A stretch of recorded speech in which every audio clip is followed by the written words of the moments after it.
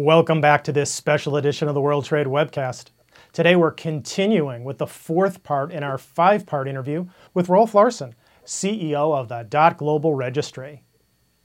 So Rolf, we've talked about the .Global domain's genesis. We've talked about its implications for businesses. Now let's talk a little bit more about how people can actually get a .Global domain. Can anyone register a .Global domain name?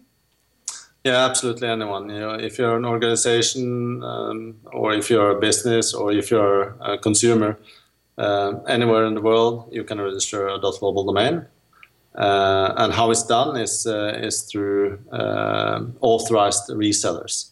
And those authorized resellers, they are recognized normally as the place you go to buy any other domain name, or to help you with web hosting and email and such. That's usually where you can acquire a .Global domain.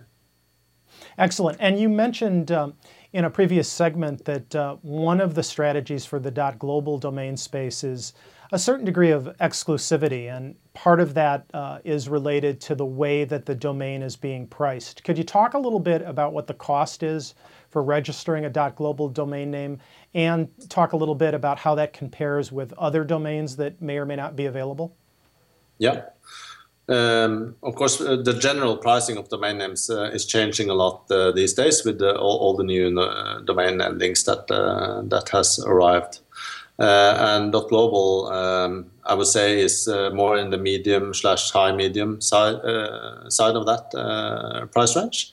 And in the market, we would find that buying a .Global domain would be somewhere between $60 and $100 per year. That's basically what it costs. And you could compare that to a typical consumer-based domain, which you perhaps would pay $10 or $15 or $20 per year for. So it's more expensive, but for a business, it certainly shouldn't be a barrier.